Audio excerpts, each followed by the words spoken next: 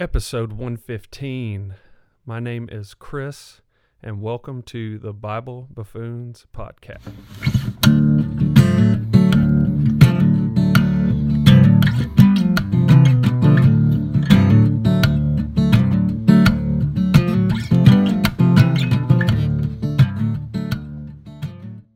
Noticeable absence from our intro there. Unfortunately, the sickness has hit the Peach family, and so I'm going to be flying solo today. Prayers for Justin and Mary Beth and all the boys that everybody gets to feeling better soon.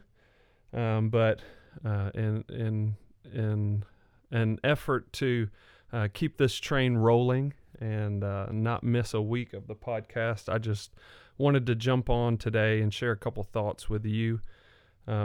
Some things that I've been reading about and studying about, and I hope that this is a blessing for you today.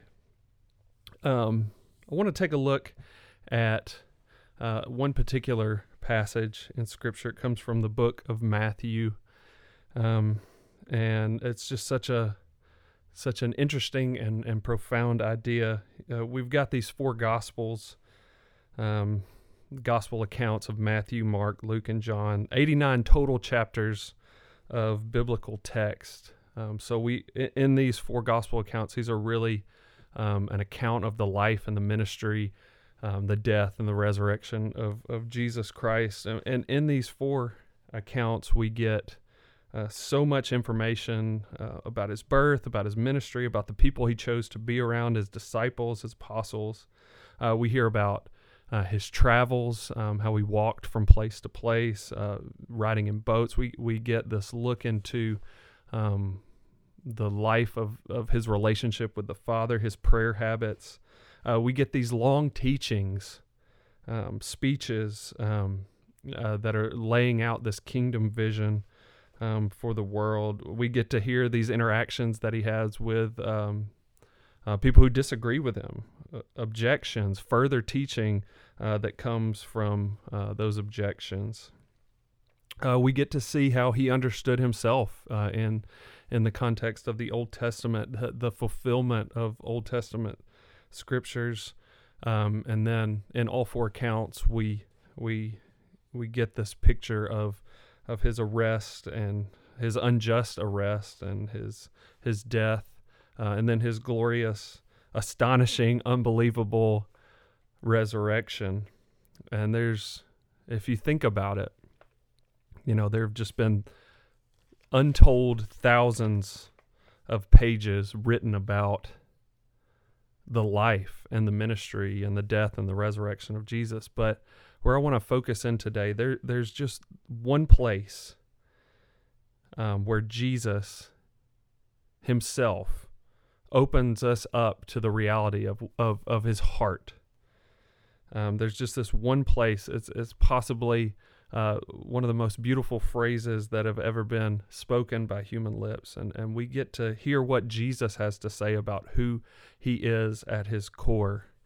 And this passage comes from the book of Matthew, chapter 11, verses 28 through 30. And Jesus says here, "Come to me, all who labor and are heavy laden, and I will give you rest. Take my yoke upon you and learn from me, for I am gentle and lowly in heart, and you will find rest for your souls. For my yoke is easy and my burden is light." It's incredible. In this one place in Scripture, this one place in the Bible, we see Jesus himself. He's going to pull back the curtain on who he is and let us look way down into the core of who he is. And what do we see there? Jesus here has an opportunity to tell you one of the most true things about himself. And what do we see? We're not told that he is stern and demanding in heart. We're not told that he is exalted and dignified in heart. We're not even told that he is joyful and generous and giving in his heart. When Jesus on his own terms, set the stage here. His claim is that he is gentle and lowly in heart. Consider that. That is how he chose to describe the core, the center of who he is, and that's an important piece of this puzzle. You know, when we're talking about the Bible, we're talking about Scripture, whether we're talking about Old Testament or New Testament. When the Bible talks about the heart, it's not really thinking about it in our modern terms, where we're either thinking about an organ inside of our chest, or when people talk about the heart, they're really talking about their emotional life. When Scripture talks about the heart, it's not talking about our emotional life only, but really it's the central animating core of all we are and all we do. When you think about the heart, it's what gets you out of the bed in the morning. And it's the things that drive you throughout the day, and what you daydream about when you drift off to sleep. Your heart, in biblical terms, is motivation central. It's the headquarters of your motivation. It's what gets you going. It's not a part of who you are, but the center of who you are. And what do we see here when Jesus takes off the veil and tells us about his own heart? When we see Jesus tells us what animates him most deeply, what's most true about him, what we find there is that he is gentle and lowly. Who could make something like that up? It's absolutely incredible. So just want to spend a few minutes here and look at these two words, gentle and lowly, and try to help us understand what that means in terms of us as followers of Jesus. So first, this word gentle, the Greek word that's translated gentle here, occurs only 3 other times in the New Testament. The first is the first beatitude, when Jesus says that the meek will inherit the earth. This is the same word that's translated gentle in this passage from Matthew 11. We see it again in Matthew 21, verse 5, which is actually a quote of Zechariah 9:9, when it says that Jesus the King is coming to you humble and mounted on a donkey. This word humble here is the same word used in Matthew 11 for gentle. Gentle. Absolutely incredible. Here Jesus says that one of his core motivating characteristics of his own heart is gentleness, meekness, humbleness. And what does this mean? What does this mean for us today? Jesus is not trigger happy. He's not harsh. He's not mean. He's not reactionary. He's not easily frustrated or exasperated with us. Jesus, in describing himself as gentle, places him as the most understanding person in the universe. The posture that's most natural to him is not a pointed finger, but open arms. Is this how you see Jesus? When you close your eyes and you imagine the Savior, is this the picture that you get, or do you have a harsh, warped view of Christ? You know, we've been talking about in this series that we've been in, that it's the Tozer quote, you know, what you think about when you think about God is the most important thing about you. What you think about when you think about Jesus and how Jesus views you is one of the central defining elements of how you view yourself. So Jesus describes himself here as lowly, and then he goes on to describe himself as lowly. The meaning of the word lowly here in this passage overlaps with gentle, and together these communicate a single reality about Jesus' heart. The specific word here for lowly is generally translated as humble in the New Testament. but it's important to know, we have our own definitions of humbleness, humility, but typically throughout the New Testament, this specific Greek word doesn't refer to humility as like a virtue, as like I'm a humble person. That's an attitude that I choose to express, but it's generally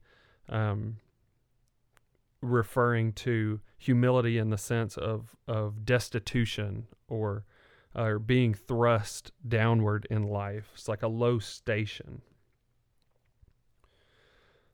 But what is he getting at here? What is Jesus trying to communicate in saying that he is lowly? The point in saying that Jesus is lowly is that he's accessible. He's near to you. Jesus is God, and for all his resplendent, beautiful, dazzling glory, his holiness, his uniqueness, his otherness, which you cannot look past. But for all that, even considering all that, no one in human history has ever been more approachable than Jesus Christ. And why is that? Because there's no hoops to jump through. There's no prerequisites to approaching Jesus. We see here in this passage that the minimum bar, the bar that you've got to clear to be welcomed into the embrace of Jesus, is simply opening up yourself to him. That's all he needs. You don't need to unburden yourself or get your life in order or collect yourself and then come to Jesus. Your burden, this passage seems to point to the idea that the burden that you carry is what actually qualifies you to come to Jesus. No payment is required. Christ says, I will give you rest. I will give you rest. The rest is a gift. It's not a transaction. We see these two ideas in this passage. All who labor and are heavy laden. So if you are laboring, if you are actively working to try to shoehorn your life into smoothness, you are working so hard to try to make this stuff right. You are one who labors. Or if you're heavy laden, if you just passively find yourself weighed down by life, by situations that are out of your control, Jesus' desire is that you find rest. Jesus' desire that you come out of whatever storm it is you're in is even greater than your own desire to get out of it yourself. Jesus says he's gentle and lowly. This is his own testimony about himself. He says, if you want to know what shapes my heart, what animates me, what gets me going in the morning, I'm gentle and lowly. It's who he is, tender, welcoming, open, accommodating, understanding, willing. He comes to you. If in our own lives, if we're asked to say only one thing about who Jesus is, we would be honoring Jesus's own teaching in this passage if we answer that question with, he's gentle and lowly. I hope that encourages you. I hope that, if you're struggling with feeling worthy of accepting Jesus as your Lord and as your Savior, that you'll be reminded today that he is gentle, that he is patient and ready to receive you, because his gentleness is an understanding that is beyond our imagination, and he is lowly. He is not far from you. He is near to you. He is accessible to you. He has lived this life in a way that we can't imagine, and he offers to you rest. So as you go about you're weak and you consider the struggles of your life, I hope that you will be reminded that you have a Savior who is not far off from you, but is so close and so ready to bear your burdens for you. A lot of what I shared this morning comes from a book that I've been reading. It's by Dane Ortland, and the book is called Gentle and Lowly. And really what I shared today just scratches the surface of how far this book goes to explore this idea of our Savior being gentle and lowly and accessible, and how his heart is actually bent towards those who are suffering, those who are lost and needing relationship with him. And that is exactly where he gets the most excited. So definitely check out that book, and I hope that will be a blessing to you. Prayers for the Peach family. Hope that they get to feeling better quickly, and I pray that you all have a blessed week. Until next time, friends, bye-bye.